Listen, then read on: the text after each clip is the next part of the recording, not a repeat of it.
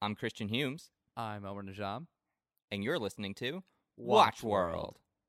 And today, we are not joined by John Paul Murphy because he is away in France, but we are still going over Season 2, Episode 6 of Westworld, titled Phase Space. Omar, Hello. you are a television recapper podcaster yourself. You've gone over a series called Buffy and Angel. That's correct. Would you like to introduce yourselves to our dear people before we jump into Phase Space? Sure. Hey, how's it going, everyone? I'm Omar. I love television. Was a huge Lost fan back in the day, Mm-hmm. and I really like westerns and genre-specific movies. So Westworld is just. I'm really excited to talk about it this week. Well, that's great, because on this week's episode, we have a lot to break down. No more than any other episode of But it's Westworld. packed. But There's a lot yeah. going on. Yeah, there's a lot of story in this episode.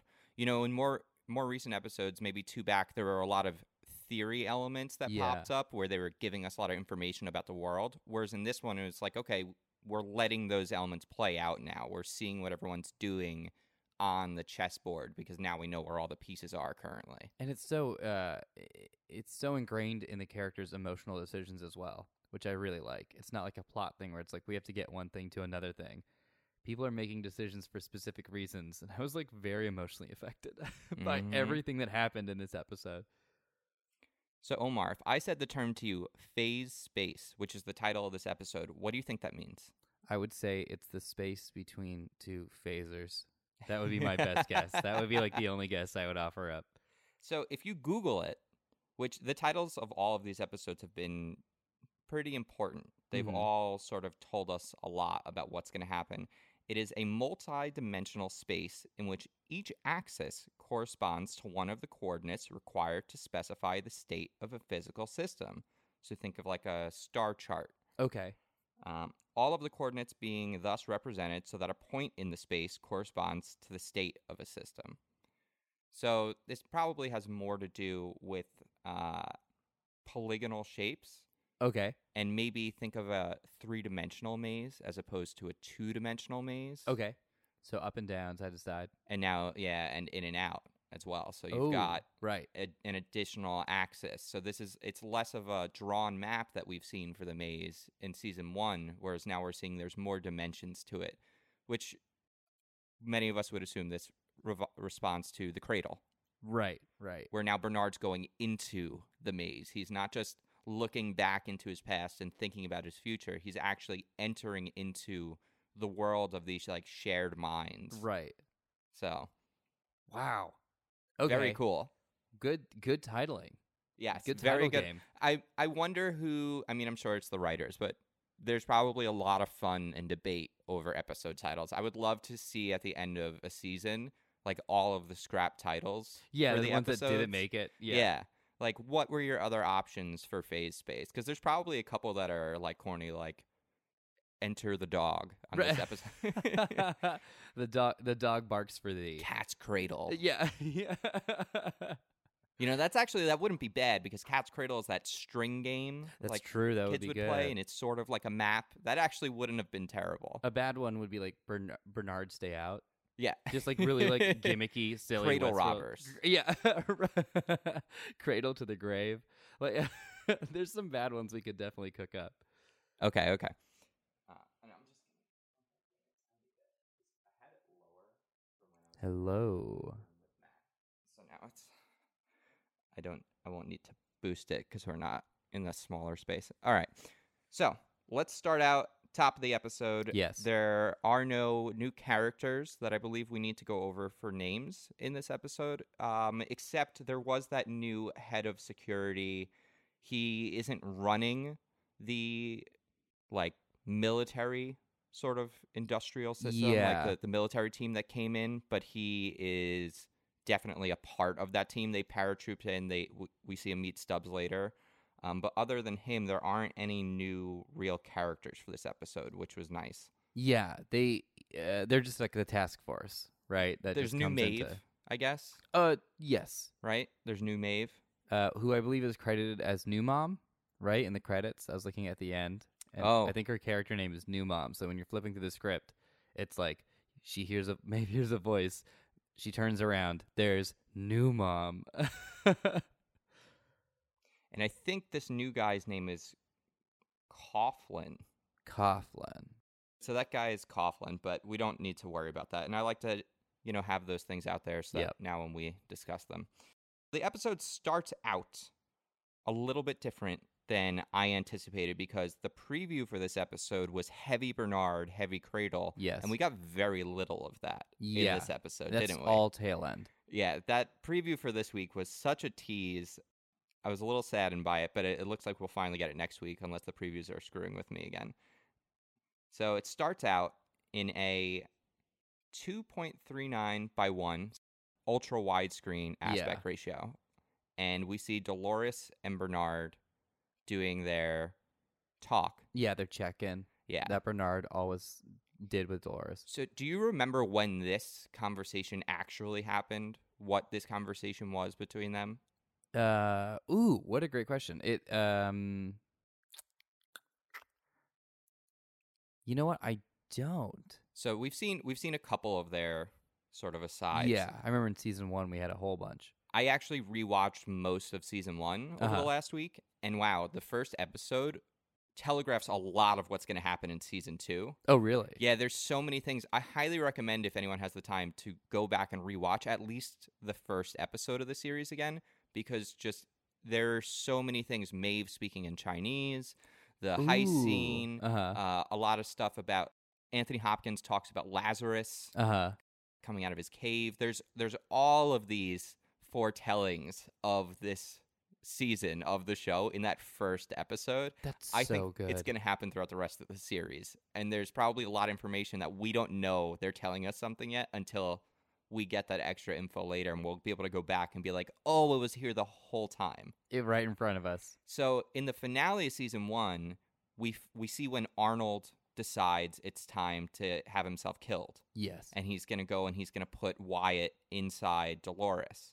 That is the conversation that they're having. Mm-hmm. Because she stops him and she says, no, that's not what you said, after he responds to a question. And she freezes him. And she says, he never questioned whether or not we had the autonomy, the authority to... The agency. Yeah, the agency to make these decisions. He just decided whether or not we should make this decision. Right. And that's actually what happened. Was he was like, I'm not sure what to do. He was like, but I think I know what I have to do. Whereas in this conversation with Dolores, he's like, I'm not sure what you should be doing. Oh, that's so good.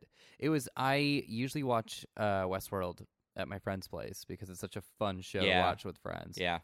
And because I had gotten back late last night from some stuff I was actually watching on my iPad. So when it started, I thought, his television must just correct. I didn't realize that they... Oh, yeah. And I couldn't... And I was like, season 1 didn't look like this, but maybe I'm missing something. And it was so great to... Because I was like, this is so cinematic. Mm-hmm. Like, so classic Hollywood. Like, Ford directed this episode cinematic. And then when it cut to the next scene, I was like, oh, we're playing with aspect ratios now? Yeah. Great. Yeah. And it's something you might not catch at first. I actually didn't notice it until they go into the cradle later. They do that again. Yeah. But I didn't notice it because I was so invested in paying attention to every little thing they were saying that I was not paying attention to what they were telling us on screen. Acting is between those two superb. Yeah. Like, that acting pair is incredible. Jeffrey Wright is a breakout star. I will not be surprised if we start to see him in a ton of movies and much bigger roles than he's had in the past now. Yeah. Which I don't think anyone here would be complaining about. There's, I want to make sure I don't forget it, but there was a reference to something else he did in this episode. Oh. Yeah. Like a previous role? Yeah. Oh, is it his Hunger Games role? No. Oh, okay. So then I'm curious as to what that's going to be. Yeah, when we get to that beat, I'll say it. I'm just going to drop that. That's a little episode 1 teaser that I'll later pay off later, much like the writers of Westworld. So the only other thing I have to say about this sequence between them talking is we did see when they met for the first time now that he's aware he's a robot, that he's a host. Yes. she was like, "You are not Arnold." She's like, "I know who you are. I knew the real man." Yeah. And so now that she has access to all those old memories, I'm wondering if she remembers doing fatality tests for Bernard. Oh, is interesting because she is breaking this is just to project, even though I know we're going like Yeah. through the episode. She's in the cradle. Yes. Okay, great. I mean, that's our assumption, is And that she's this going is taking through place memories in the cradle. Yeah. Which then it's like, how much of the host mind are they wirelessly backing up to the cradle all the time, or are they actually in the cradle and they use these hosts like avatars? Like how does it all work, or is the cradle just a backup and they do like local backups from time to time? That was my assumption, was that anytime a host comes back into the main area, they get backed up to the cradle. That's what I thought. Or at maybe least. like between large iterations or narrative changes. Right. Kind of like how Disneyland sometimes just like cleans out like a ride. They're just like, we're shutting down Peter Pan today because we just want to do maintenance. And this is how Maeve would have been reborn and how Hector would have been reborn in Shogun Right. World. They would have taken those backups and then duplicated them and just made some narrative changes. And then just dumped them into the little robot brains. Yep. Yeah. Oh, it's so cool. It's so cool. It was very different. We're gonna get to that. We're gonna get, but yeah. I mean, we have to assume it's all taking place in the cradle, Yes. where she seems to have, at least within the cradle, full awareness of who she actually is. Right. And she's got a sense of control over it as well, Mm-hmm. which is really nice. It was so cool. Yeah. It was very cool, and it makes me wonder who she's reporting to, or if Anthony Hopkins, if Ford was just monitoring this. Right. You know, he was taking maybe the last moments. I guess the way it would work is the last real moments other than his death would have been that conversation with Dolores. And so since we know all the hosts record everything, all Ford would have had to do is to look at that conversation and then have him keep repeating it until he got, as he was building his like perfect version of Arnold, his Bernard. Oh, I see. I can see that. You know, this is how he was testing it, was through that final conversation. Because Dolores spent probably, like, from what we can tell, the most time with Arnold, Yes. right? Yep. So that would make sense. If he wants to get Arnold's, if he wants to run the fidelity test, that's how you do it. I feel like now I need to go back through the whole series and look for every time black bars were up. Oh, God. Yeah. I bet there were one or two other times and not too many, but I wouldn't be surprised if they were prior to this episode and we just missed it. Because we were just like, it's a Western. Right. It's just a Western shot. All right. So from there, we go to Teddy, and he's in Sweetwater. And he walks up to the can, repeating his narrative, and then bends down. Except, twist, he doesn't pick up the can because that's what good version That's of what him good would have Teddy done. did, yeah. Instead, he picks up a bullet.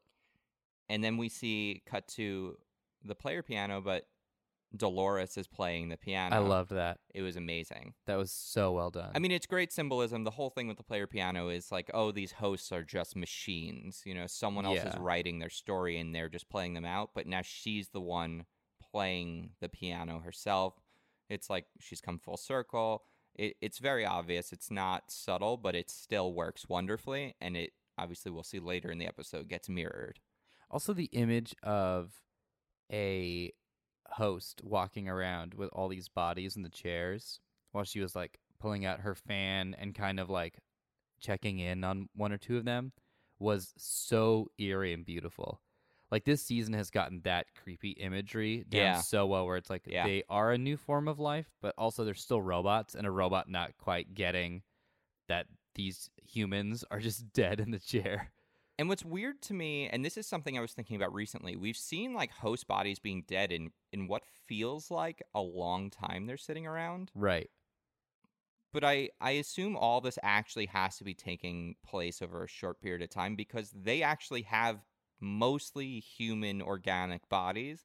They would rot. Yeah, because there was one or two references in the last few episodes of like, I mean, not to get so grim, Right. but like decomposition, which we can use as like a timeline. Yeah.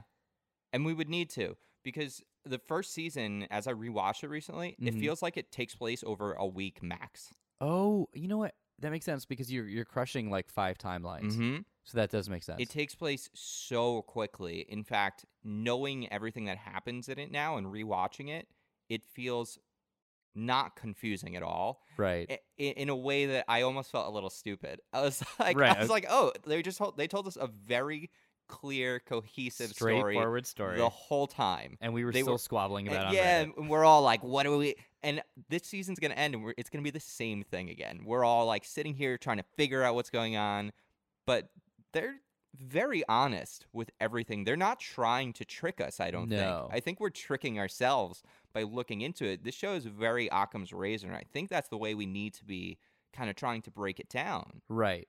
Jonathan Nolan and Lisa Joy are both incredible. But I specifically Jonathan Nolan, I feel like he's like taking his Memento script and Yeah. then just like making little origami swans out of it and then being like, yeah, I got it. And then like the next season, like I'm going to make 10 origami swans. And then the next season, I'm going to make 100 origami swans out of my Memento script. And like J.J. Abrams is coming in like during like pre-production. He's like, what if we did this like one? He's like, what if there was a box and we didn't know what was in the box? He's like, and we'll call that box the cradle. He has to have a bullet journal of things ABC said was too complicated for like prime time of stuff to throw in, that J.J. Abrams is just like now salivating and just being like, I want to throw this crazy thing in. I want you to do a train. Like, yeah. He secretly, always on Alias, wanted to have a season where the bad guys were actually robots. Like Sydney was replaced by like a replicant. Yeah. You know it. You absolutely know it. Yeah. LMDs, right? Yeah. That would be amazing. So Teddy and Dolores start talking. Yes. Very interesting conversation between them. How did you feel about the way Teddy seemed really passive aggressive? I have 2 reactions. One is in world, which is I'm a little sad for Dolores. Even though I know it's her doing, I get the sense, and I think it's a beautiful performance, that she didn't realize how much she would lose. And she's suffering with that sacrifice. It's good to have like a foot soldier or like a second in command. She's got like a lieutenant there, but you could tell the second that he was like, whatever, let's go, that she was a little stung. The out of game reaction I had was that I was so excited because this show has very similar qualities in terms of the general, maybe not necessarily themes, but approach as Dollhouse. But one thing I really liked about Dollhouse was that you got to see these actors shine with so many different performances. That was a great episode by episode mechanic of Dollhouse, which is they would always play very different characters. And the second that we got to see evil Teddy, I mean, I don't know. Maybe that's over labeling, but different. Yeah, it's just like aggressive Teddy. Aggressive Teddy.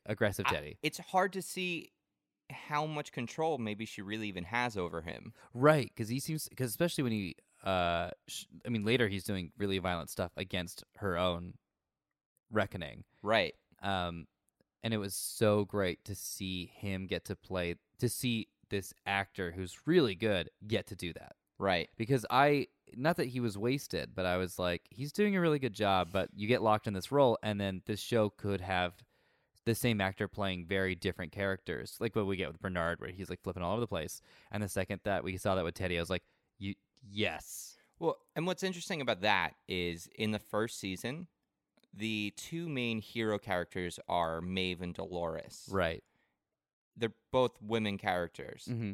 And they sort of swapped out a lot of the tropes between the men and the women in that way. Right. Where Teddy was sort of like the eye candy.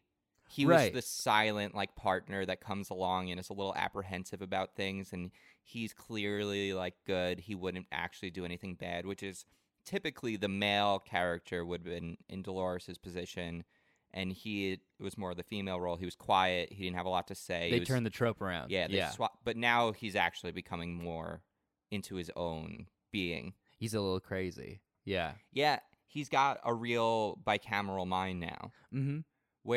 And the more I keep thinking about it, I feel like Dolores is stuck in a narrative. She's still stuck in this strange idea of, it's like she hasn't put together that there is this bigger world outside.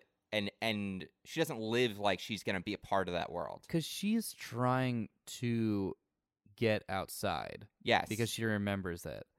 But the game she's playing, though, if we're using like the video game like mechanics, I guess, is like she has to get Abernathy. And so there is a goal in place. Right. And I don't 100%. I'm not sure if she has 100% agency in choosing to pursue her father. And the only thing to that is I bet she knows what's going on with Abernathy. Oh, and I see that'll it. be the reveal. But it doesn't feel like it. It feels like she's still stuck in the narrative in the way that we see Maeve lose herself in the narrative later. That's so true. So it was weird to see that, because for me, the thing I've been expecting about Teddy, even though we know he's gonna eat it, we see him dead, drowned in the water in the first episode. Yes. We see him in the pile of bodies in like the third, fourth episode. Yeah. So we know he's gonna die, or at least the body will. And I was surprised by that, because to me, he had the best path to consciousness, because Teddy only had two motivations. Mm-hmm. Destroy Wyatt, save Dolores, and she's both characters. So he had to make like a real choice. Yeah. And it was a real choice that was built around his narrative, and I felt like that would lead him in his own like journey through the maze. Mm-hmm. But now Dolores has sort of taken that from him. It was weird that they did that. It felt like something I didn't expect. Yeah. It was good, and I really like the fact that Teddy remembers. Yes. I really like that, where he's like, you changed that. And I was like, oh, God, do you know that you were in... Like, I thought he would wake up and just be like, I'm Teddy, remember me? I'm mad all the time. But instead, he is so conscious now of his process, which is nice transparency on Dolores' part. That's a good leadership move, I think. Because if you find out that someone's been lying to you, that's where this whole problem came from with Westworld. But so the whole scene is pretty interesting. They're standing in front of the train. They've got one of the security guards. They've got the QA guy who has been, kind of like cleaning him and repairing him, bringing him back to life. They kill the security guard after he reveals he can't help them find Abernathy. Yeah. And then we know they're going to get on the train. We don't know. What the hell did you think was happening here? I had no idea, because I wasn't even fully sure. You know what? As I'm saying it, I'm now realizing how dumb I am. Because what I was about to say is I don't know where the train goes to. No, that's what I thought as well. Because I could have sworn the train eventually stopped out on its journey. That's what I thought, that they would keep going, I don't know, east, let's say. Or west. It doesn't matter. West. Whatever, like everything was always headed west, right? So that's what I assumed, is like they were going to go out into like the farther land. And now I thought they were going to go get the minigun. Because in the first season, when they got on the train finally, they went and they got that minigun. Yep. Like that was incredible, that whole scene. So I was like, oh, okay, they're going to go get some firepower. Yeah. But I guess the train does go back. It has to go back. That's how you get on. That's right. how you get into Westworld. And they told us that because as the episode starts, Dolores says to Teddy, she's like, how many times did you come off that train? Yeah. And he's like, the people that came off that train, like they're nobodies. They don't understand anything. Like they were destined to fail. Like those people that came here. And so of course, like if they're talking about coming, they're on a return journey. Yep. But why would we think that? Because we've never seen the train go back in. Exactly. We've only seen it come out of the central hub. Which is a solid plan on Dolores' part. It's a really very good plan. Really good It's a very good plan. So we leave there. We don't get to that right away. And we finally get to go see Stubbs. We get to go see Ashley again. Yep. And at this point, we don't know quite where we are in the narrative because 2 weeks later, we know Stubbs is with Bernard. Yes. And Bernard has come across Hale again. Yes. But in this scene, they are not together. They're not together. Yeah, Bernard's not with them. So Stubbs at some point met up with Hale, and that's after Hale caught Abernathy. Right. And that's also following Ashley escaping from capture. Yes. Right? Yeah. Because Yes. then we follow the daughter timeline. Yeah. Is Ashley Stubbs a host? Ooh. And has Ashley Stubbs always been a host? I don't think so. Maybe. Just Oh, God. the only reason I was wondering about this a little bit was they've done the like human tests on everyone. Yes. And when they found Bernard, they were probably going to have to test him. Yeah. And Ashley in the very first episode is like, hey, this is the boss. What are you doing? And then they just kind of let him go. I wouldn't be surprised. And Yeah. Ashley Stubbs in this scene is walking Abernathy in with Hale. And he feels bad. Well, and it's not just that. He's one hand, like, holding this guy and walking him forward. And it takes other humans. Right. The other humans, when they basically, like a Jesus, like, crucifixion, like, they nail him down to a bed. Yeah. And they have, like, two dudes holding him while one guy's nailing him. Ashley was pushing him, like, MBD. He's Yeah. like, I got this. I got it. I think I chalk so much of that up to him being a Hemsworth, but I suppose, really, if you think about it, yeah, I would be surprised. What is the most we know about him in the future timeline? We know nothing. Right? Okay. We don't know anything about this guy, right? Yeah. And it's like, if you think about it, Ford had Ashley get brought out and get knocked out, but he didn't have him get killed. Same with Never. Elsie. So it's like Ford clearly has a plan in place for Elsie and for Ashley Stubbs. Right. And my guess is that it's to help and protect Bernard and guide Bernard and things like that. Right. Because he would have just gotten Ashley killed. Like, if he thought that Stubbs would get in the way of the security breach and everything that was going to go down, he might have just been more concerned that Stubbs would have gotten killed Right. during the massacre instead. And so we wanted to take him out of play and brought him out to the Native American tribe so that he would be captured and sort of like put out of play for a little bit so that he couldn't undermine his plan. Yeah. I mean, it's not a definitive theory. I'm entertaining it. It's in my back possible. pocket. It's in my pocket. So they have Abernathy, which we know in the future she lost him. Yes. So it's kind of weird, like, how that's going on. But she makes the call, which is why we'll see the security guards come drop in. And here's something I don't understand, and tell me what you think. When Bernard is with Charlotte Hale earlier, and they first find Abernathy, and he's, like, tied up. Yeah. When Bernard goes and he's, like, messing with him, and he's, like, trying to, like, convince him, like, go to the train. Yeah. She's like, why didn't you just cut his head off? She was like, why are we wasting our time? Just Right. take his head. That's all we need. Yeah. Why isn't she doing that now? Because she was like, pin him down, any means necessary, but like you can't just, yeah. Why they haven't Take his legs off him. They haven't extracted his head. Take his legs off him. Yeah. Like, if you're worried about his neck or his spine or something, take his legs off him. I am confused about that. Yeah, so there must be concerns about, and this, I think, lays more credence to the possibility that he has the mind of Delos in him, which is what a lot of us believe. Uh-huh. And if that's true, maybe there's concerns that, like, if that's an organic, like, red ball, like, if the body dies, maybe the brain dies. Oh, well, that would step up Bernard's situation, wouldn't it? Right. Yeah. So it's hard to decipher why that didn't happen, unless it was just, I mean, sometimes you just have to write things in a certain way because they need to let the guy out.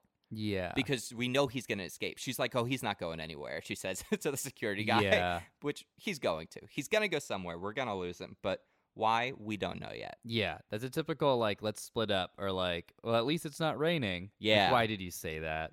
It was so strange. And when the guy first lifted up what was basically a giant nail gun, I thought it was going to be like a bandsaw and they were just going to take his feet off. That's what I assumed as well. I Like- thought it was going to be horrible. Yeah, he's not going to run anywhere. And if he it's doesn't still have feet. really bad, but it's Maybe just make him a stump.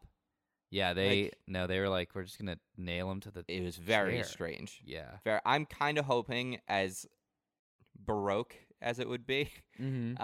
I want to see him just kind of like waddling away with like the chair on his back, just like running down like the it. hallway.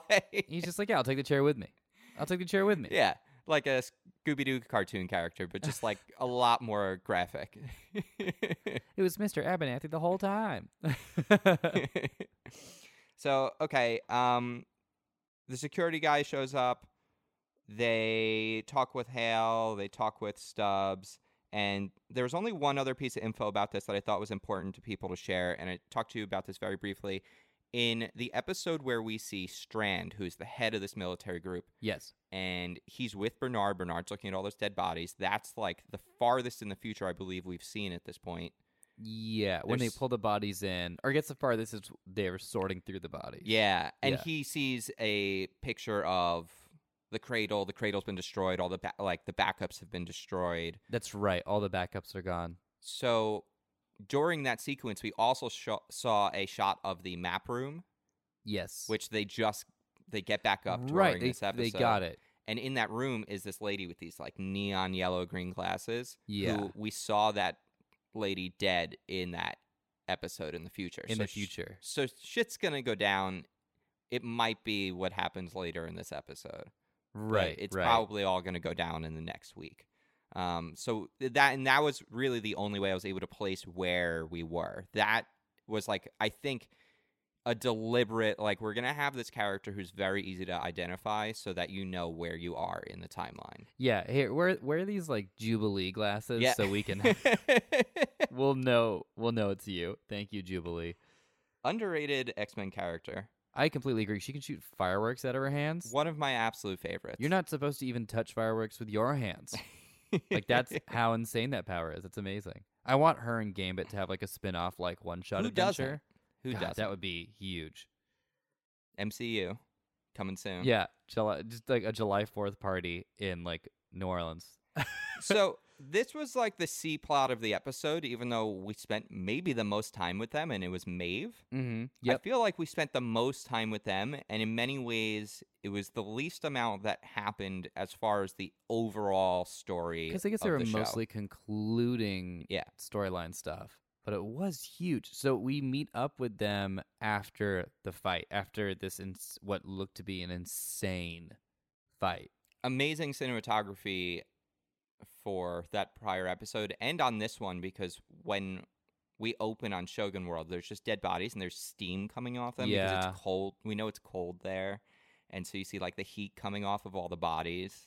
And like they've just finished fighting. Yeah. It looked like they had just finished Maeve's fighting. covered in blood on her Yep. face. Very cool.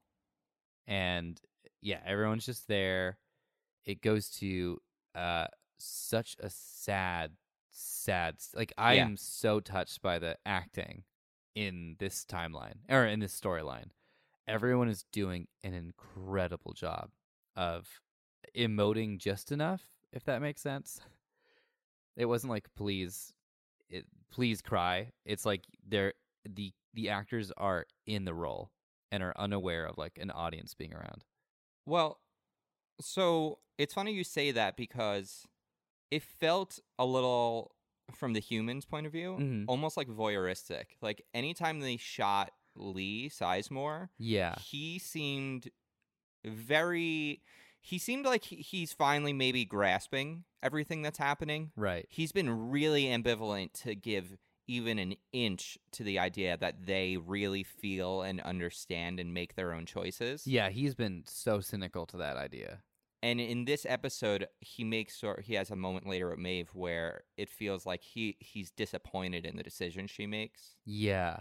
And I think it's because around here at the start of the episode is where he's really believing in their life and Yeah. in their what did Dolores say at the beginning? In their Agency? in their own Mhm. agency. Yeah.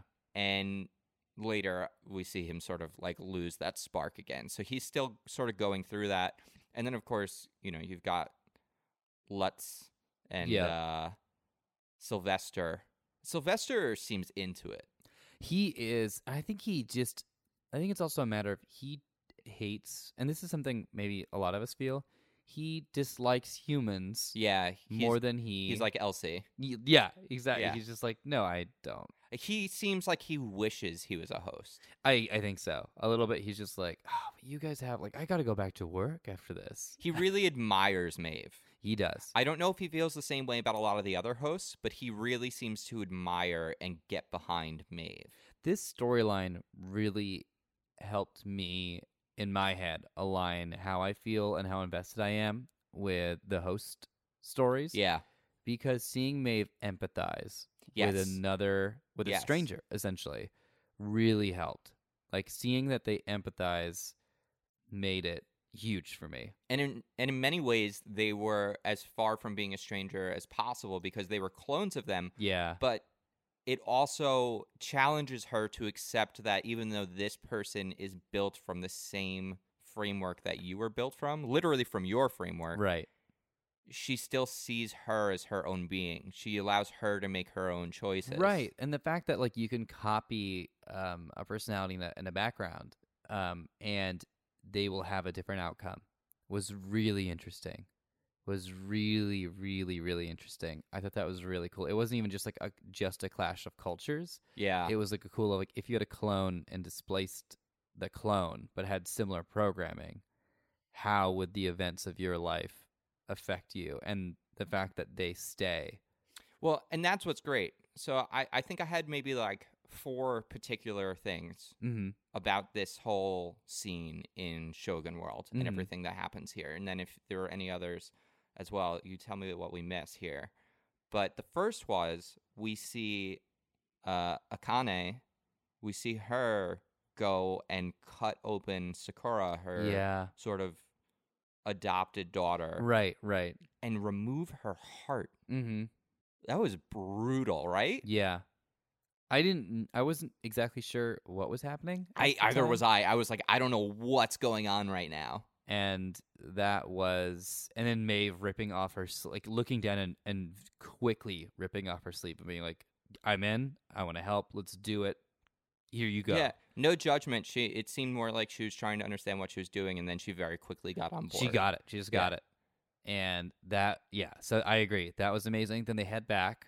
Yep. And then the new general, right?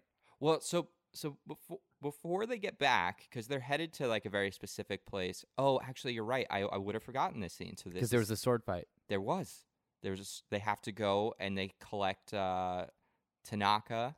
Right. They have to go back and get the team that's being held captive. It was Tanaka Hanayaro, I believe. Yes. Hanayaro. She is the dragon lady instead of the snake lady, who I'm pretty sure her and the snake girl are hooking up. Right? I loved what was it, last episode where they were just like, he was like, no, you don't understand. If you do this, then things happen like that. And then you see them both looking at each other and mirroring each other. And I was just like, oh, yes. I was like, I'm so 100%. I was super into it. This is narcissism I can get behind. Like, so Tanaka has a sword fight with the sort of sheriff, I guess he would have been. Yeah. And it's to free Tanaka, Hanayaro. Who else was with them? Was Lee? No. Lee went with Maeve. Oh, and Hector. So Tanaka, Hector. Hanayaro, and Hector. The three fighters, basically. Yeah. Oh, that's a good point. Yeah. Like they're bodyguards. And they and it's also Akane to let Akane pass as well.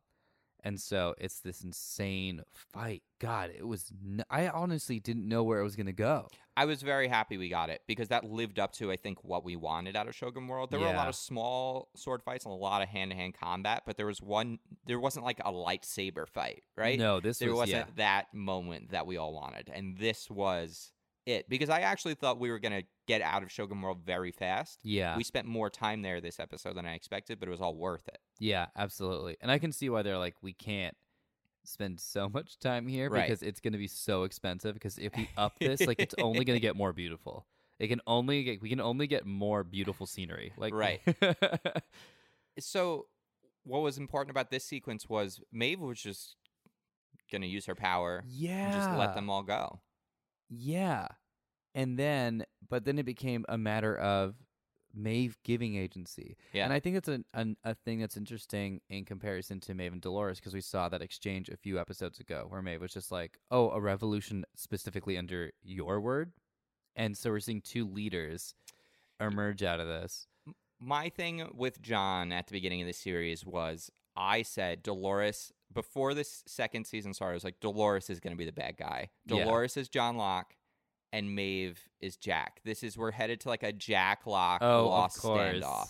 They are going to be on separate sides. They're on the same coin, but they're separate sides of that coin. and we're going to flip back and forth between them. At some point or another, they're going to clash. That was J.J. Abrams' other bullet journal where he's like, here's the things I thought for Lost. Here you go. Like, here's what made my life easier. Like, here you go. Here's how I split it up You in say my head. bullet journal, but it's like an old school encyclopedia. Like you need like a cart to carry it around. Yeah, exactly. Yeah, it's like huge. Yeah, it's like Sam is like sorting through it in Game of Thrones. Yeah. But you open it and there's actually nothing on the inside, That's good. right? Like he's like, only use this book when you absolutely need it, but like think about if you need this book. So like come up with all the ideas you need, and then like you finally open it. Like I think I just need one more thing. And it was all in you the whole time. Yep. It was like Mr. Feeney's advice to Corey's brother, where he was just like, "You want some good testing advice? Get some sleep." So that was a big moment for Maeve, and it sets up the rest of the episode, and I imagine it's a theme we'll just continue to see throughout the rest of the season. It was good, too, because it's a great primer for limiting how often she utilizes it. I liked it a lot. Because otherwise, she just becomes Neo, right? She's just OP. Yeah. And I'm sure we're going to run into limitations of her power. Like, I bet it won't work on Dolores. Oh, I can see that because Dolores' programming is probably evolving outside of Yep. Maeve's And ability. because she's basically been given admin level access. Right. You know, Right. Like, that's the only reason Maeve can do this. The other hosts couldn't. They could message each other, but like they have that capacity. They just maybe don't know how to tap into it yet. Yeah. But Maeve has given herself top level access. Yeah, and she's got like Wi-Fi admin Right. access too. Yeah. She doesn't have to plug in. Maeve is a hotspot. Yeah, Maeve's a hotspot. Yeah, Maeve's a hotspot, which I still have some questions about, but we'll get to those specific questions a little bit later in Maeve's story. Oh, I think a lot of that was explained to us in a couple episodes When ago. they were crossing the river? No, in the first episode of the season, Uh-huh. where Charlotte Hale and Bernard are in the first time we enter a secret Delos bunker. And we see one of the drones, right? That scene? We see the drones, but Bernard says, she's like, we have to find Peter Abernathy. And he goes, oh, okay. He goes, the hosts have a system in them so they can message one another. He says, I can send a message to the host, and anyone that's near him will send a message to Abernathy so that we can find him. So like they can ping each other. Uh-huh. So it sounds like there is like a local So there is a subsystem. Got it. And then we learned in the prior episode in Shogun World, Lee says to Maeve, like, well, you all have the coding for these different languages. They're just in you. But Maeve's been given admin level access, and her intelligence was shot all the way up. So she knows how to look for it. Because in season 1, they hacked her. Right. Or she hacked Yes. herself, I'll say. She hacked herself. Yeah, And she so had she them knows. hack. Like, Yeah. it's just like computer code is another form of language. Right. And because she was a mistress, she knows all of the languages. So, with the Lakota tribes, if we can just jump ahead really quickly, just answer this question. She can't fully control them because she couldn't completely She didn't talk to them in anything but English the first time. She didn't realize she was speaking the wrong language. Oh, That was the problem. Got it. There we go. For the 2 listeners that didn't want to admit that they didn't get that yet, Yeah. you're welcome. You'll never tell anyone. I'll take this one. Although we for don't the team. I think that there might be something special going on with them. I think Ford might be utilized. Like they seem, and it could just be a matter of their awakening and their own narratives, and Native Americans having very different viewpoint of life and death and rebirth, Right. and their own journeys, because the maze is a part of their actual backstory. Right. So they may actually just be looking at everything differently. So it's possible that even if she does speak their language, it won't work. But we don't know. We haven't seen it happen. Right. But given the info that's been given to us, it didn't work in Shogun World until she spoke Japanese. Okay, great. And I really do hope we get a chance to spend more time with the tribe, because if it's just like they're scary I people, know. that's not great. And they're not, 'cause they let the humans go. Right. They just wanted to take, or no, they let the humans and the hosts go. Well, it They seemed just like they wanted were to- killing the hosts, because Oh. Emily, the daughter of the Man in Black, who we're going to talk about very soon, she said to Stubbs something like, they've been killing the hosts and capturing us. Oh. So, like, we don't know what's going on with them. I'm really excited. Okay. Because they were such a huge mystery element of season 1. Yeah. And I think that they're still a big part of this backstory that we don't get. Fantastic. And maybe Dolores understands that they're a threat, which is why she's killing them, because maybe they're like a part of Ford's system to kind of keep things in line. Because in like, we don't episode 1 really of know. season 2, she was specifically said not all of us deserve to make it, right? Right, and she doesn't think they do for some reason. Wow. So That doesn't look good, Dolores. no, Not a yeah, good no, look. no. I mean, look, just the fact of her hunting them down doesn't look good. No, it's not. It's not a good look for anyone. So there are a couple last few things in Shogun World before we leave. Yes. Well, before they get to like a Japanese sort of tea garden. Mm-hmm. Very pretty, beautiful. We see Mount Fuji. Oh, that reveal, because it reminded me there's a place in the San Francisco Botanical Garden that's like a little bamboo forest, and you just get to get lost in it. And because it's San Francisco, you have like fog blowing through, and the breeze is constantly shaking all the bamboo, and it sounds just so nice. And so they're walking through, and so I, on a meta level, stepped out, and I was like, oh, I wonder where they shot this. This is really nice. This is like really pretty. And if it was a botanical garden, they had to Yeah. be clever about the angles. And that's really, and they stop and they're looking, and I was like still in my like filmmaker brain. I was like, yeah, so I guess you'd have to just like avoid like other, maybe like someone graffitied and you'd have to just like mask that out. And it cuts to the reverse shot, and you see this beautiful shot. And then I like my filmmaker brain turned off, and all I just could do was just like, oh, that's nice. Yeah. Like, And it's Mount Fuji. yes. It's not anything else. Which we've been seeing in the opening title sequence So for a second, right?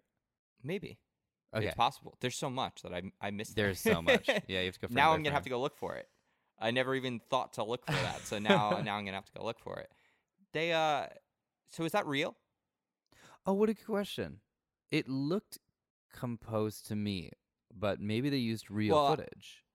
Or I mean, so the actual filming, like whether or not that was a real Mount Fuji, like it was probably like some sort of like it was composed. It Yeah. was definitely a composition. But I'm saying like in Westworld, is there actually a mountain like on that island? that's not possible. Is it? But it could be, because there are mesas. There's like Westworld is huge, and It's Westworld gotta has be. There's mesas. 6 of these parks. That's a lot to build Mount Fuji. Right. Or so, and if it's not, then are they in some kind of Truman Show dome?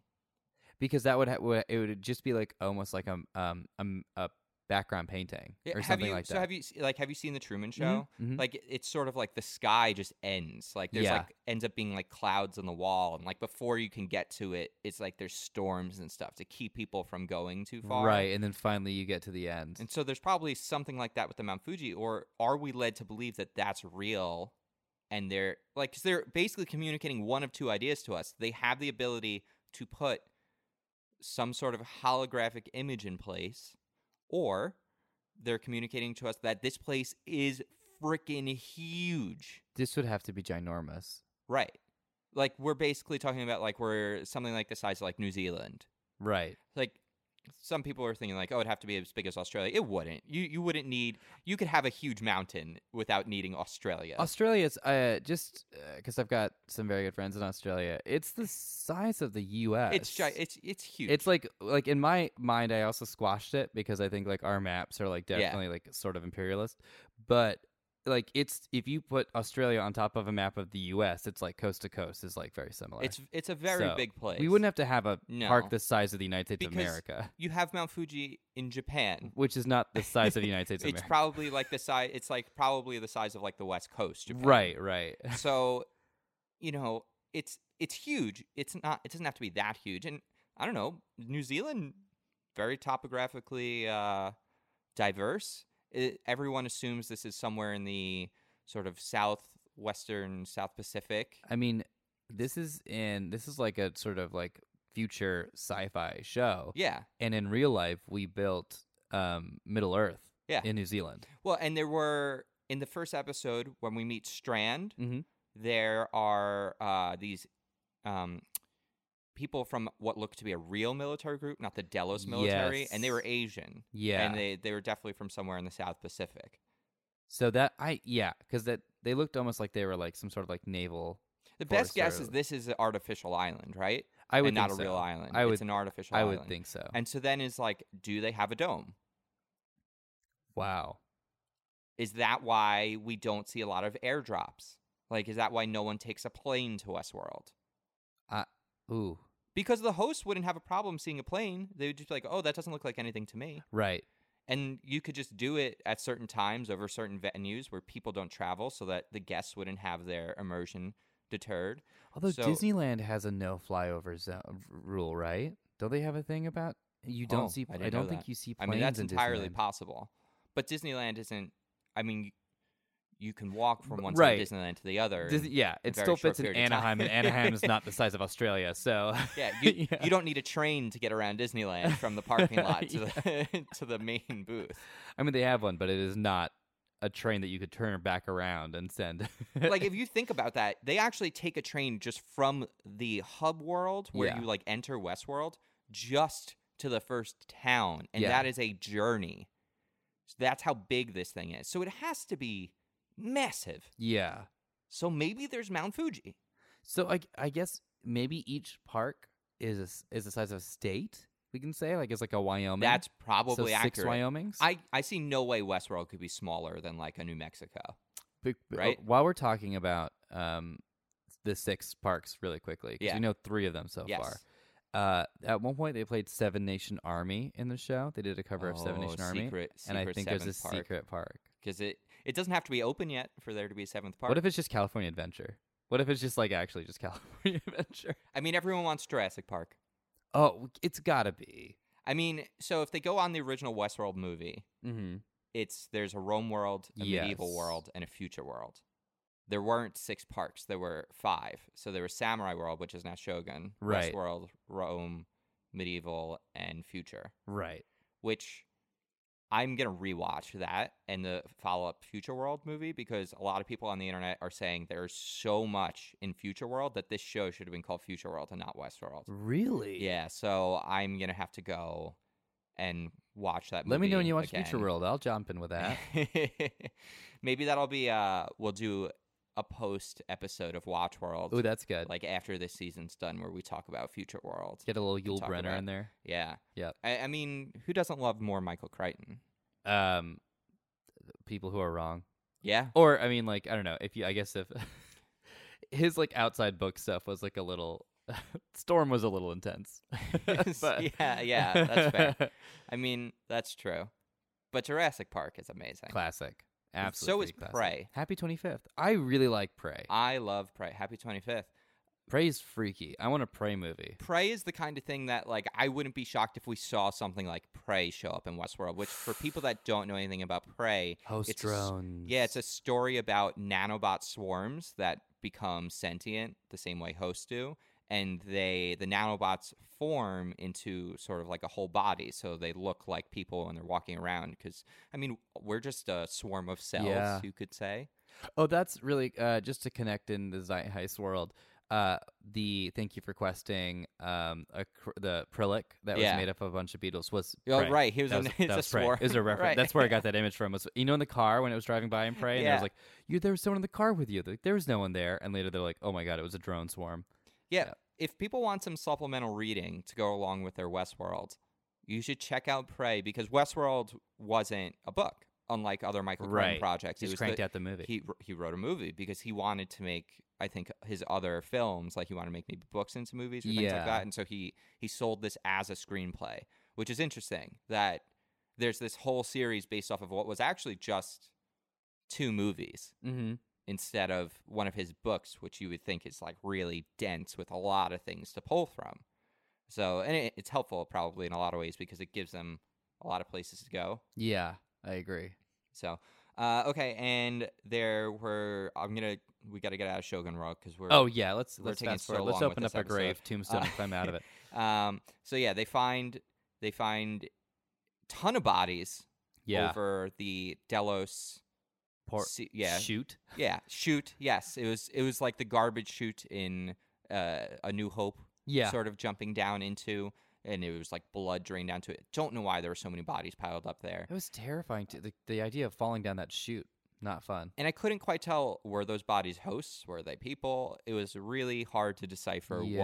what they were, who they were. Tanaka decides to stay behind to protect his land. Maeve gives him that choice. She was like, but none of this matters. He's like, Cowardice is a tin shield. Yeah, I exactly. love that line so much. That means a lot to me. Was it a man has no home if he doesn't defend his land or something? Was like his lead up line? And this is, I think, sort of one of the things that pushes Maeve to make her choice later. Yep. And then Akane stays Yep. as well, because this is where her daughter was. Yeah. She's like, this is where Sakura was. But Hanyaro comes, Yep. and she has the bow and arrows and the dragon face, and she's so cool. And I'm so excited that like their little guild is getting Yep. a little bit Oh, bigger. it's so D&D. Yeah. It's my favorite. It's Western D&D. I'm absolutely in love with it because I want to just like I know that like once they get a good sense of what they're doing, they even have a human now too. I mean, this is fast forwarding a little bit, but we've even got a human player into it as well, who is just a human. Like does only just has human traits. But when can we jump to their being back in Westworld, or is there a scene in between that? There might be in between. Let's see where we are. There is a scene in between because they go down the chute and then we. Oh, so yeah. So, I mean, we basically put the whole Shogun World part together, and like there were some things in between. So let's go to the things in between before we get back to them in Westworld, and then we'll catch up. This was my favorite part of the episode. Yeah, Man in Black and his daughter together with Lawrence. Lawrence is becoming very quickly a favorite of mine, where he wasn't. It's so funny. I told you I rewatched a lot of the first season. Mm-hmm. I didn't have time to watch all of it during the week, but I watched at least the first 3 episodes and the last 2, and I sort of jumped through the middle parts of it. Right. Lawrence is in so much of it in the first season, and I just forgot about that. Yeah. I forgot about it so much, and now I see he's so important to the Man in Black's journey. Mm-hmm. He's in it when he was young William and when he was the Man in Black, and he was vital to both parts. No, I need to go back to season 1 and think about that. Yeah, and John remembered it, and we've talked about it on this show a little bit, but actually seeing it again was very eye-opening to me, and it's making me realize Lawrence is going to be integral to his experience and his journey, because I still believe the Man in Black is a host. Interesting. I believe he's been replicated, and he's on his journey now to that revelation into consciousness, which is why Ford's like, this game is for you, because Ford doesn't make the games for anyone but the hosts. Ford doesn't care about the humans. Right. So I think ever since either since Dolores' final part at the cemetery when she completes the maze, she either killed him there or he died during the massacre and he was reborn as the host. Interesting. So I believe he's come back now, and I don't think he's a person. I think he has completed the journey that Abernathy was on. That James Delos was on, which we believe is in Abernathy. I think he's actually completed that journey, and he's a host, and he does not know it yet. Do we know for a fact he's human? And because Teddy tries to shoot him and can't. Right.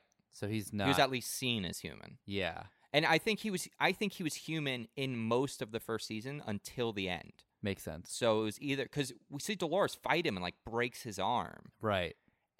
When she completes the maze, and Teddy shows up and fires at him in that scene, and he still doesn't get shot by Teddy. So he's still human there, but I think Dolores may have either killed him there or he died. He got killed. It would be very strange if he survived that massacre. Right. Because he's seen at the, like, away from where everyone's dining, and he sees all of Wyatt's men come out of the forest, and he already gets shot in the arm. Yeah. They're all running towards him. How would he have survived? Yeah. And then we see this season opens up, and he, like, throws a body off of himself and just in the midst of the massacre. He wasn't there. He wasn't in the streets with everyone. Interesting. So, sure, he could have run away and ended up in the streets, and then someone got shot, and he threw the body over himself to survive. Yeah. But I think I think he's a host, and he doesn't know it. So he's talking to Lawrence. I needed to put that out there with you because we're going to talk about.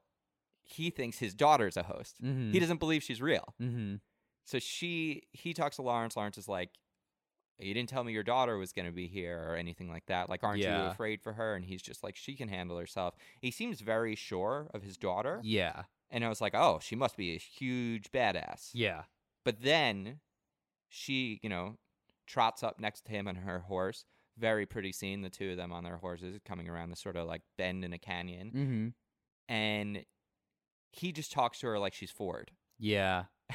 Yeah. Oh yeah, that was great. Where he's like, "Yeah, I get it. They this is pretty dark or whatever. They turned you into a host."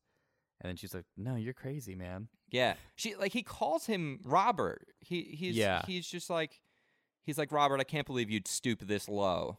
And she's like, "You're nuts, man." And she's like, what the hell are you talking about? Yeah. And she's like, yeah, I'm sure. She's like, and then how'd you get here? You know, sort of things like that. He didn't buy into it at all. I didn't Yeah. believe there. But then we see them together, and they're at the campfire. And this is after she already, like, sort of has shown, like, she sort of rattled him a little Yeah. because they're falling into a trap. The honeypot Yeah. wagon. Yeah. They're falling into that trap, and somehow the Man in Black is just like, he's a little too confident. He didn't even notice it. Getting off his game. Yeah. And it's probably, he's rattled by the sight of his daughter, even Makes if he sense, doesn't yeah. believe it. But they have this campfire scene together, and he almost does like a fidelity test on her. Oh yeah. This is how I read this, and I'm curious how you read it. But he says to her, like, "How did you get here?" She's like, "Well, I went to Raj World," and she goes, and then I remembered I was old enough for the Pleasure Palace. Yeah. His face when she says He's that. like, "Oh god." He's like, what do you "Oh, I can't. I just have to live through this. yep, I deserve it." yep." And he was like, "Oh, I always remembered you loved Raj World." He was like, "You were always afraid of the elephants." Mm-hmm. And he's like kind of like teary a little bit, like Yeah. remembering all of this. And then she says to him, like, "No, That was my mom. Yeah, that was Mom who was Yeah. afraid of the elephants." I read this as like he was testing her. That's good. I like that. You know, like he was seeing like whether or not this was really her or whether this was a I'll host. say alternative. I'm not saying I disagree. I think the other opportunity is that he's more conscious and spends more time in the parks than he does with his family, and is able to remember the. Yeah. Yeah. But I like the idea of him doing a fidelity test. I like that a lot. And if it wasn't a fidelity test, I think when she corrected him is when he realized she was real. Yeah. Because- Regardless, that's yeah. like a memory you can't. Like, she was right. Which at the same time, although it makes me wonder, are they trying to fake us out? Because anything that happens at the park, Ford would know. That's true. Oh, that's so weird. So are they actually trying to trick us in some ways? That is so weird. I think she's real. Yeah. This was a moment of revelation for him. And they have a quick discussion about what she wants. And she apologizes for blaming him for the death. Yeah, that's huge. It's Mhm. crazy. Now, it's brought up that she says, like, her mom died in the bathtub, right? Oh, and it was a pill overdose? Yeah. But we saw that there was like blood in the bathtub. So that's what I thought, too. But I think that it was actually a red tub. Oh, okay. Well, that's a little misleading. Yes. Also, who has Yes. a red tub? That's a great question. I I guess don't know. If you're that rich, Yeah. you got to mix up your You tubs. probably got a lot of tubs. Got a lot of tubs. You get them like the big mixers, you know, the really nice colorful Right, mixers. the for your kitchen. KitchenAids, yeah. You just have you have the red one, you have the blue one. Yeah. You probably have a lot of houses. Yeah, so that was in the red house. I mean, he has to be the richest person in the world, I think so. right? He 'Cause must. He invested in Westworld. So forever ago. he's the owner. Yeah. So he's the boss. He must be the big guy. Yeah. So there's not a whole lot more that happens between them except he leaves her. He totally ditches. Yeah, he promises that he'll leave with her. Yeah. She'll get him out. She doesn't want him to die there. She's like, the only thing I want is for you to not die here. She's like, Yeah. I lost my mom. Like, even if we're not close, like, I shouldn't have to suffer, like, letting you just go and kill yourself here by some robots. Yeah. Also, I love the fact that like she's like, this is just a game. Right. Like, this isn't real. She's like, just Right. get back out in the real world. Like, you're hiding. You're so clearly hiding. I like that a lot. And he promises we'll get up at, sunrise and we'll go together, and she wakes up and he's gone. Yeah. Which, I mean, who didn't see that coming? Yeah. Yeah. I felt bad for her. Yeah, I feel really bad for her as well. Also, isn't he worried about her? He is so sucked in. If he's not a host, he is addicted. Yeah. It's crazy. So I'm really curious to see what happens. And then one other thing, I mentioned this to you, when we met her in Roswell, she definitely had an English accent, and that is gone. Yeah. So she was just playing into the I think she was just to the like character. British imperialism is yeah, fun to because do. the Raj period Yeah. of India Yeah. was, the British rule, which is But also probably throw us off yeah. too, to be like, if we heard like several American accents, we'd be like, oh, it's probably, they probably wanted that twist of like the daughter being This like, this yeah. actress, I just want to say, I love her. She's amazing. She's also beautiful, Mm-hmm. but not like in a very traditional, like she I love how dressed down she was. She went from that sort of like very sort of like beautiful dress in Raj World to Mhm. now she looks like a cowboy. Just fit right in. Yeah. Huge props to the casting department. I feel like they cast really well for Yes. the show. Yeah. I She's really very like the malleable. casting. Yeah. So very great flexibility in their acting. I was a little sad that's it that we get between them. Yeah. But anytime we get a little bit of one story, same with Bernard this week, I expect we're going to get a lot more. The next of episode will them just coming be that. up. Yeah. I hope so. I love the Man in Black. Mm-hmm. And last season, as much as I enjoyed him, when I thought he was going to die at the end, I was kind of okay with it. Yeah. And now seeing how much more there is for his story to go forward, he's rising to be one of my favorite characters. Partially because I don't think he's human anymore. So I'm just trying to keep us a little bit on track with the episode here. Let's go ahead and talk about Bernard and Elsie, Okay. because we're at the cradle now, and this is just about until the very end of the episode, which is where we'll close. This is kind of what I was waiting for all episode. Yes. We get to the cradle. What's weird about this scene at the cradle was there were clearly like QA guys, right? Walking around. We saw like people walking in one scene. They were up on the second floor and they looked down before they entered the cradle, and like two like QA guys like walk by Oh, really? with guns, yeah, below them. So this place must have been somewhat cleared out already. And it's interesting to me that like if there are other humans there, she's not flagging them down, and she's also not outing Bernard. Interesting. So she must have some appreciation for him and be like actually trusting him, Right. which we'll see as it goes forward, because he goes to enter the cradle, which now we learn is the physical backup location for all of the hosts. That's where all the hard drives are. Yeah, which we then learn is all little balls. Yep. There's the white capsules, which I was personally surprised when we see Bernard's was white, Yep. and that appears to be more of like a blackish ball, but that could be just lighting. Yeah. But he didn't have that special red capsule that James Delos had. Which is makes me think that the obvious thing, which is that red is a full reconstruction Yeah. of a human. Which it's like they're scanning in brainwaves. Right. That's a sort of human thing. ball. This is very Minority Report. Yeah. Right. It's weird because now I feel like we need a new term, because hosts are sort of androids. Yeah. They are a life form that has been constructed from nothing. Yeah.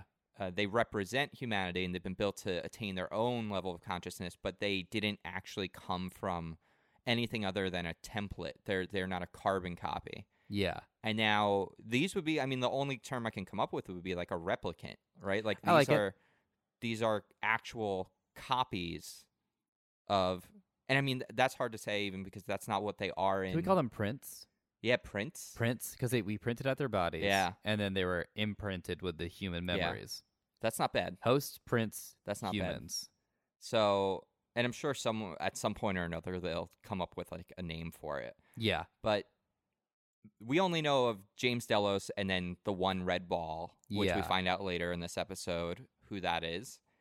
And it's very quick how this goes down. We're like, okay, all the hosts are in here. Bernard's like, we need to find out what's going on. We hear that the cradle, which is this mainframe, which not only backs everything up, but ties into all the subsystems. Yep.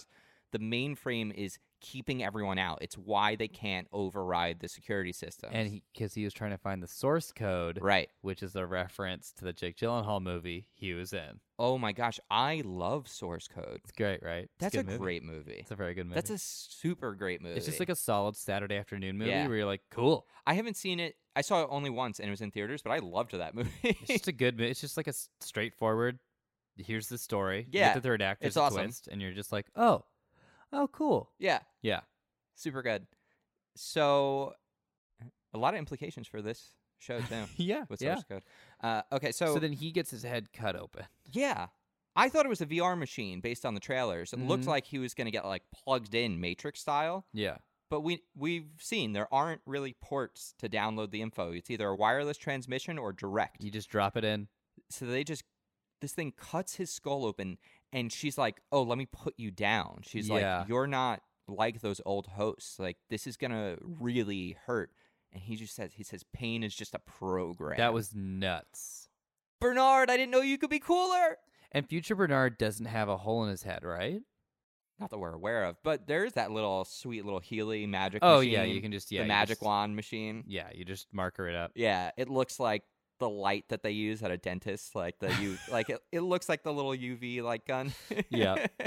And it just heals your skin, whatever that thing is. It's just, I wish I had that. That thing would be We sweet. need that technology. Right. I think they have it in Star Trek. In one of the Star Treks, they have something like that. It looks better than what's in Star Trek. Yep. It looks really very helpful and beneficial to have. And so yeah, he's a husk. He just becomes a husk, Mm-hmm. right? For Yep. He's just a body. Now the For- body's just there. and she's like looking into his eyes. That's crazy. And he's just kind of like, she's like, what's going on in there? And this is where the phase space comes in, because now Bernard has journeyed into a virtual realm, and we see him open up and he looks down at his hands. And a lot of people said he was looking at Teddy's hands, and there are a lot of theories. People are saying, like, oh, maybe Teddy is inside current Bernard now in the future. That's not actually Bernard anymore. Whoa. But I honestly think that was just the lighting. I don't think it was actually white guy hands. I think No, it I was think just that's really romantics. bright lighting. Yeah. I think a lot of people are just putting a little bit. Because because it's Bernard, or at least we assume it's Bernard, but then he walks. Well, also other stuff happens while he's slowly exploring Yeah. this dream space almost. Yeah. This like subconscious space because a train hits. Right? Yeah. Well, While he he's basically in. he takes the train into Sweetwater, right? Oh, he in the dream space or Yeah. in the subconscious Yeah. cradle he does, but also the real train Oh, yes. while Now, he's in. So that's a good question, because is the cradle the same location as like the dome, like where everyone else is? I think it is because when the train hits where everyone else is in the mesa, then it shakes the cradle, So right? then why do they have so much difficulty getting into the cradle? That's such Unless a it's good because it's question. destroyed in the future, and that's why. Ooh, good question. And this might also be. So we're jumping a tiny bit ahead. So I guess just very quickly, the only thing that needs to be said about this cradle scene was that Bernard is in Sweetwater. He's in a virtual world of just in- Sweetwater, and all of the hosts are living in there, and their all the hosts minds are there, all in and it's like the classic story we've seen from season 1. and it's in that super widescreen format. Yes, that's right. So we're now we know that anytime we're in that aspect ratio, it's cradle. And this explains how Ford was able to construct Bernard and test him and get him to be so lifelike without giving away this character. You just rush tests. and in he the could have cradle. just done it all virtually. Yep. So we'll go back to Sweetwater at the end with Bernard. But yeah, so we get back to the train. Yep. We're on the train with Teddy, with Dolores. They've got that poor QA scientist guy who's been following them around, doing their bidding. And Dolores and Teddy have that aside where she says something akin to like, I'm glad you decided to come along. Yeah. And he's like, well, you would have made me anyway, sort of. Yeah. He knows. Yeah, he's just like, and he's over. He's just like, what? I can't do anything. He knows. I can't do anything. I had no idea what the hell they were trying to do here. We see a cut back to the Mesa in the control room. They were all pumped. They were like, we got the map back. Yep. And then the QA guy was talking to, Coulihan, who is the new head of security that parachuted in there with Stubbs. And he's like, our guys are better than your QA guys. The QA guy's like, no, you can't override the cradle. You don't know what you're talking about. Yeah. And so, like, this is all sort of happening, I believe we're guessing, around the same time. Right. And then we see Dolores and Teddy leave the train. Like, they leave the train, and Teddy stays back and gives this guy a gun. The one bullet he picked up in Oh, my Sweetwater. God. I was like, he's doing this to let him kill himself? Why is he doing Yeah. that? And so then in my head, I was thinking like, oh, doesn't the train maybe like end somewhere? Like, is it going to go like off a cliff or something? I was like, but that feels like such a weird. Why would you do that? Yeah, why would they? Like, what's the point like of killing this guy in like such a theatrical fashion? Yeah. I don't quite understand what the point of that was. And of course, then we see he exits the train. They pull the pin out, and this was something I was trying to figure out like for a second, because I was like, wait, where are they going? And he's leaving him behind, Yeah. or is that part of the train still going forward? And But it they're turns gonna out slowly he's in stop? the engine car. Yeah, he's super screwed. And it just rushes forward, and with no plans on stopping, into the mesa, into the hub. And that goes, and I assume their train cars are still going. They'll probably just hit the brakes at some point before they get there. Or it'll even slow down or stop With their undead ahead of army, time. right? Like Yep. they have like a crazy undead army. They do have. Yeah, that's a really good point. The robots are basically the undead. Which, have you ever played a little video game called Red Dead Redemption? Oh yes, I have. I don't. So there's a huge zombies mode in that game. Yep. If Rockstar even has the slightest bit of awareness of the culture, you just in the new game just use robots. Red Dead 2. Why are Robot people? DLC. Yeah, like if they do another zombies thing, it's like, what are you doing? That's a weird aside we don't need to get into. Yeah. But big explosion, is that just because of the engine of the train? Because I felt like that was a massive explosion. Did they didn't get any Nitro? They didn't get any nitro. Not that I'm because aware of. That's the Man in Black storyline. Yeah, not that I'm aware of. But the Confederates had the nitro when they were in that fight, when they were protecting Abernathy. That's what. So I thought that because they got robbed, right? They got robbed of all their guns Yeah. and stuff, which is why they needed new ones. Is that right? Or what's his name needed new ones? Yeah. They did have explosions. I'm gonna say that they had explosives. So they probably I'm gonna say they had filled explosives. it up with nitro. There might even, now that we know this, there might even be stuff in the background that we can see them like loading the train up. I see it. Like, I don't know, but I'll probably go back and look now that Yeah. we're having that discussion. But I was like, oh, that's a really big explosion. Yeah. Because basically a fireball came out, and we saw in the map room it was Charlotte, Stubbs, and the security guy, and the lady with the neon glasses. Yeah. And they're like, what's that GPS ping like that's headed like right towards us? Mhm. And she's like, it's the train. That was insane.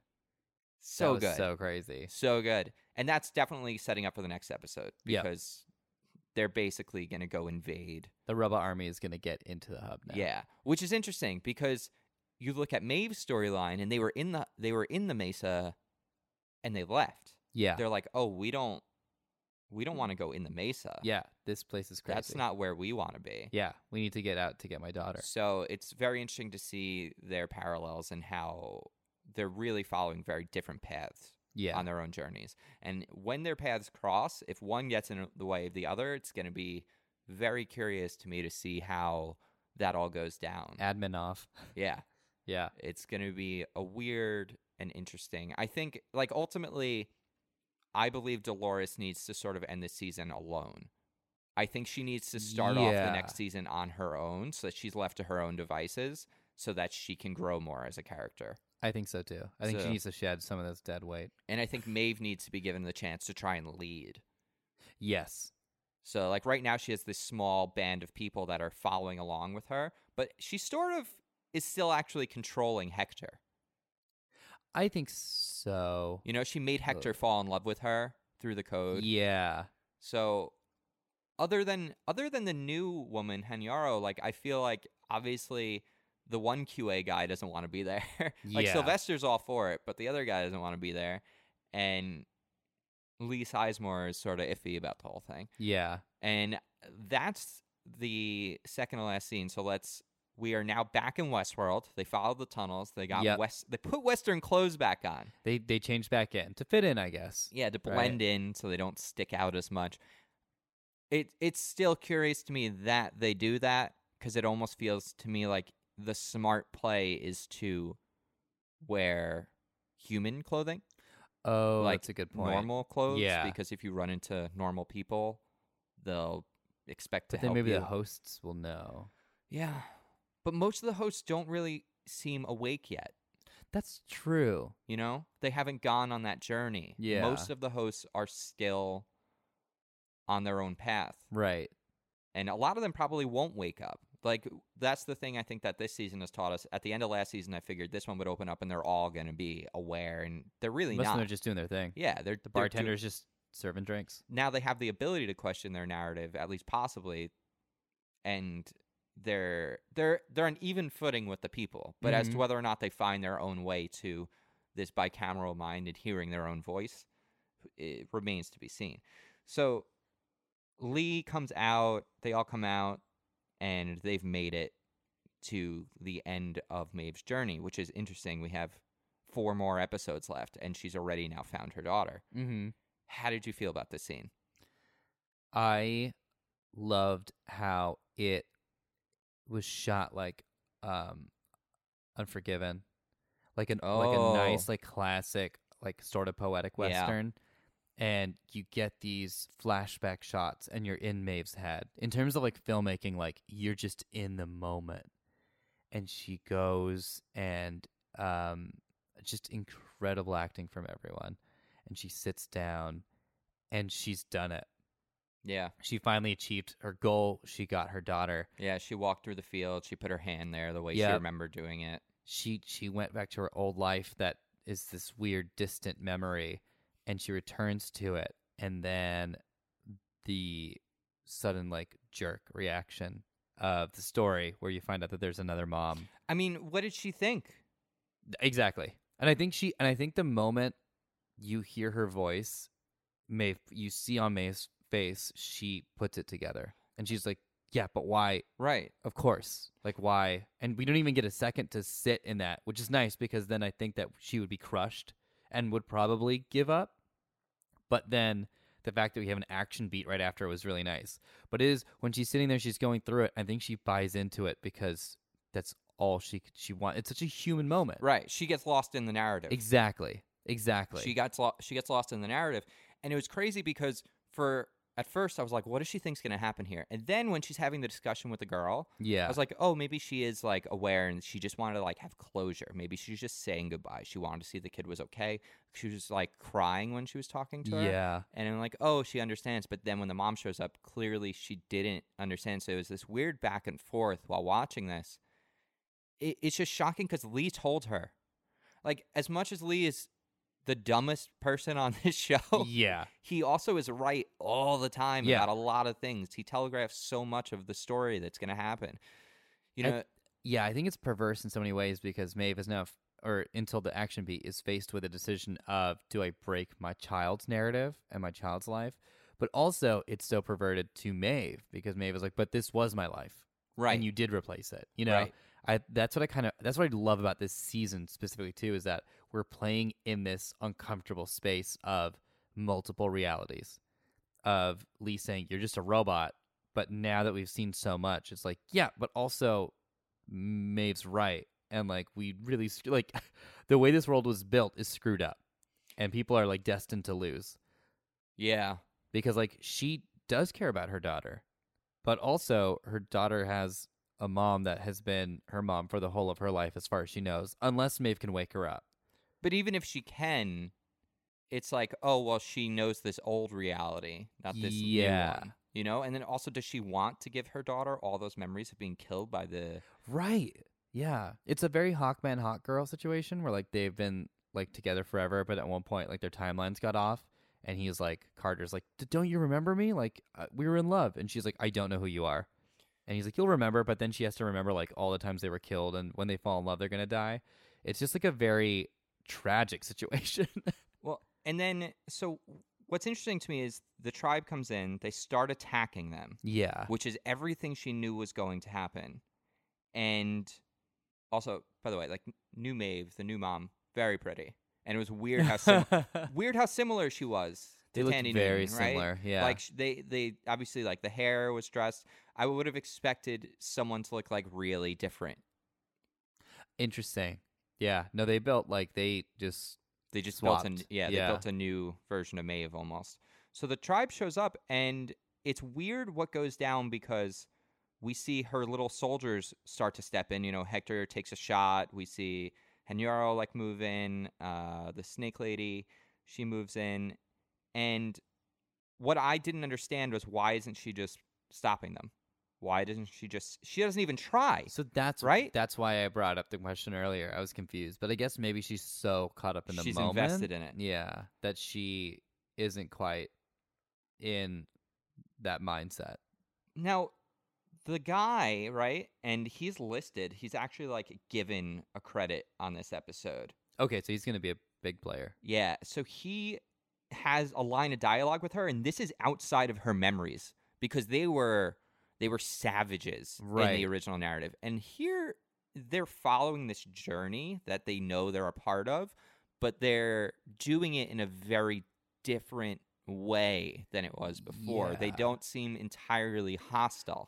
We also, correct me if I'm wrong, we don't see them attack the new mom. do we? Correct. They don't. They just surround them. Yeah. And he says to Maeve, not to the new mom, he says, come with us, where he says, we're meant for the same path. So he's aware that there's this journey they've gone on before. Yes. Oh my God, there's gonna be a thing where we're gonna learn there was a story even before Maeve's like mom daughter storyline. Something's going on with them. Yeah. They're integral. God, I can't wait to find out. Especially because Emily, the daughter of the Man in Black, was like, everyone always ignores them. She's like, people just think they're savages. She was like, I learned their language because they're like Yeah. a big part of the story. She mentions that when she pointed out like their fake arrows, right? The honeypot situation. Yep. Yeah. So I don't know what they want. I don't know what their ideal is, Yeah. but it's interesting Maeve didn't just put an end to it. Yeah. And she's sort of letting it, at least in this moment, play out. We see Lee pull out the sat phone that he got in the prior episode, Yep. and he's been hiding, and he goes, all right, I'm going to do it, and he makes a call to get help, which he could have done at any point before. I honestly, I really didn't understand why when they went down that chute, he didn't just close up, hide that entrance, barricade that little chute, and just hide it and wait out and Yeah. call for help. Like, why didn't he just wait it out at that point? I wonder if he like is trying to play he's trying to look for the best for sure opportunity. Yeah. But then it's funny that this was the one. And he had that moment with Maeve before she went down. He was like, you don't want to go there. Yeah. You know, and she's like, I have to make this choice. I'm going to go on my own. She doesn't let anyone go with her. Yeah. And he looks disappointed. And now he's pulled out the phone because he's just like, she's not what she said she was. Because Right. she is still a part of the narrative. He wrote these stories. He knows how they're going I think that helped break him out of it. Yeah. That he saw the narrative start to play out again. He's like, you're still actually just robots. But I think now whatever's going to happen with the Lokai, Lakota? I think it was Lakota, yeah. Lakota, yeah. So whatever's going to happen with the Lakota tribe isn't going to be what I think we all expect. And so then he might end up regretting making that call. Because they're going to be like, actually, we have a way out. Yeah. Or something like that. Or something. Yeah. Something, I think. And then security's going to come in and like ruin it. And then we're going to find out Dolores. Like, it's just like, oh no, you guys are actually like the enlightened Mm-hmm. story. And I can't have that. Or something. And so that's going to be, I think, his big mistake. Because she said to him, like, if you try something like that again, the one time That's you tried to right. silence them, she was like, I'll kill you. Like, I won't give you another chance. And now, If he gets the daughter killed, oh my God. Yeah. I think this may be his undoing. And for a moment, though, I thought, like, the way they looked at each other, I was like, oh, are they falling for each other? Ooh. You know? Or there's like something there. Because there was a Yeah. whole thread with him and her where she was just like, she asked him, you know, did you have a ex character? That's right. You know, and like we know that he's like been very like love lost and like forlorn. Yeah. So like there's gonna be some level of conflict, but I wouldn't be shocked if they somehow ended up together. Interesting. I think we're gonna have to see them get pulled apart now that they finally sort of like gotten on the same side again. And Right. then they're gonna need one another and they're gonna come back together. I like it. Yeah, I think I that's like where it. we're headed with that story. I'm not necessarily like super shipping it, but I'm No. in for it. I'm in for it. I'm in for it. I'm not gonna fight it. I mean, Maeve could do better, but I think he's Yeah. I think he's a better guy than he lets on. I think he's like a jerk for Yeah. no good reason. I think he's interesting. I think that Maeve enjoys having him around in a weird way. Yeah, he's like her pet. Yeah, yeah, and I think that's kind of maybe sort of a thing of hers. So we get to the end of the episode. Yep. Now We're we're back in the cradle. Yeah, we're back in that aspect ratio. The second you saw that dog, did you know what was going on? No. Oh, so I had the fortune of rewatching season 1. Yeah. And there were 5 hosts that were made. Uh-huh. And they were Ford's old family, like Kid Ford. And he says, He he had says a dog. to Bernard, he says about how he says his favorite vacation, like they had a dog, and about how their dog died, Yeah. and they had to bury the dog, and now his dog is back. Yeah. Because that dog stuck out like a sore thumb. Yep. I was like, there are no dogs in Westworld. Yep. But it leads us up to the player piano. Bernard walks in, and it's very surreal seeing him walk into this version of Sweetwater. Yeah. He walks into the saloon, and the player piano is playing, but who's playing the piano? Guess who, guys?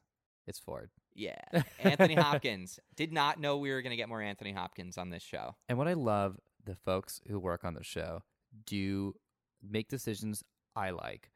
One of those decisions, not going up to Ford's face, not zooming up, not being like, do you get it? We end on his reflection, so you just get enough. That's something I love about the show. You always get just enough. And I feel so satisfied and teased at the same time. Yeah, it was amazing. And he was expecting Bernard. He was waiting for him to which come. means that Ford lives in the cradle. Yes, he is the reason the cradle's improvising and is protecting the hosts and keeping them out. He's like a crazy supercomputer Tron. He's at the this- ghost in the shell now. He's the ghost in the shell. He's the ghost in the shell. Yeah. Yeah. That's so good. I loved it. I loved that ending. He's like the architect in the Matrix. Yep. And I like this version a little bit more. Yeah. And by a little bit, I mean a lot more. And that sets up next week, which I'm so excited for. The to come next week stuff, they were just like, here's shots from next week. And I was like, no, I have no idea what's going on, except for there was one shot that I was like, oh, that confirms a theory that I had. Yeah, we started talking about the Here Comes Network next week preview, and it just seems mostly like we're going to get the conversation between Ford and Bernard. Yep. And we're going to get an assault on the Mesa. Yeah. And multiple Bernards. Yes. Right. Oh, Charlotte's going to find out about Bernard. Right. Charlotte finds out about Bernard. And then also, is it Bernard in the cradle, or is it Arnold? It's so I Ford don't think says, there hello, is. old friend, right? I don't think there is an Arnold, because Arnold died before they started doing those tests on Delos. So they never would have scanned Arnold's brain in. They wouldn't have ever had the technology. Right. It would have been even worse than Delos, which was pretty bad. So I don't think there is an Arnold. There's only a Bernard. Got it. But he sees Bernard as his old friend. They've been working together for well over a decade now. Yeah. Even if he's been using him. Makes sense. So there's that. I'm very excited for the assault on the Mesa. It's going to be incredible. And I'm very nervous about Charlotte finding out about Bernard. I'm scared any time anyone finds out, because I don't want anything bad to happen to him. I'm fine with Sylvester knowing. I'm fine with Elsie knowing. I don't need anyone else to ever find out. Yep. I agree. If Bernard is dead by the end of this series, I'm going to be so pissed off. You're going to expect letters. Which, Arnold killed himself to save Dolores at the beginning of this. That's how the whole series starts, basically. So if the series ends with him dying to save Dolores, I wouldn't be shocked. Okay. But it would be better if Dolores dies to save Arnold, to save Bernard at the end. Interesting. So that Bernard goes on. That's my one new theory for the end of the series. Interesting. Which supposedly Jonathan Nolan and Lisa Joy, the two of them wrote the ending? entire outline for all 5 seasons before the first season was shot. Great. So this is a done packaged deal. I love it. And J.J. Abrams probably had a third bullet journal that was empty, because he was and I'm just sure things are changing. You know as how many they're seasons going. you have ahead of time? That's incredible. What a miracle. Yeah. What's that like? Yeah. I mean, to be fair, that guy's got his hands on a lot of pots. Oh, he's running around. He's running around everywhere. Omar, this has been our longest episode of Watch World ever. So thank you for putting up with that. Oh my God, thank you for letting me gab about it. I had so much watching it. I was like, this is going to be a 5-hour episode. I didn't know. I actually thought we would have less to talk about, only because it felt so story focused. Yeah. But now that we broke it down, there were so many motifs to other series. There were so many story beats that until you break it down, I don't think I felt like it was as important of as an episode as I now do feel it was. Yeah. So much to digest. It was great. Gosh.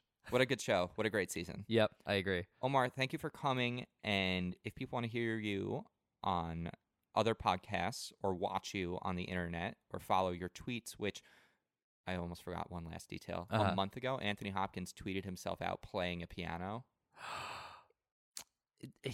Good man. What a Everyone jerk. involved in this show What a is jerk. good at it. What a jerk. But if people want to follow you for your own cryptic tweets, Yeah. how can they do that? My scary little Because you're player sort of the piano stuff. Robert Ford of your own series. Hey, that's a very kind of you. And I'm going to turn everything on them at some point. If you enjoy RPGs, improv, comedy, stories, things connecting, check out Thank You for Questing in the Zeitgeist Network. I run that with Chris, Mia, and Kelly. We are making up a story as we go. There's no plan, but things are starting to connect, and it's getting really creepy and very fun, but also still a lot of laughs. If you just want to chat about television, Chris Bramante and I have Sunnydale Study Group, which we come out with every Monday, where we just talk about Buffy. It's not a rewatch podcast anymore. We're just talking about the show. So this week's is we're doing Pokemon Go in Sunnydale, because Chris doesn't know anything about Pokemon, and he just tries to come up with stuff. If you want to follow me on Twitter, you can find me at Omar Najam, and I'm also Omar Najam Film on Instagram. And those are, I believe, all the things I have. And I am at Christian_Humes on Twitter and Instagram. We are all on the Zeitgeist Network. It's a community of podcasts, podcasters, and creators. We have a lot of fun shows. I'm also on the Unranked Video Game Podcast. I do Wishboning and the Zeitgeist Podcast with John Paul Murphy, who will be back next week. He is away in France, so he's getting his Napoleon world on, I guess, right now. Yeah. And we'll see you next time. So tweet at us, share with us, #WatchWorld, and we'll be back next week. But until then, Omar, come with us. We are meant for the same path.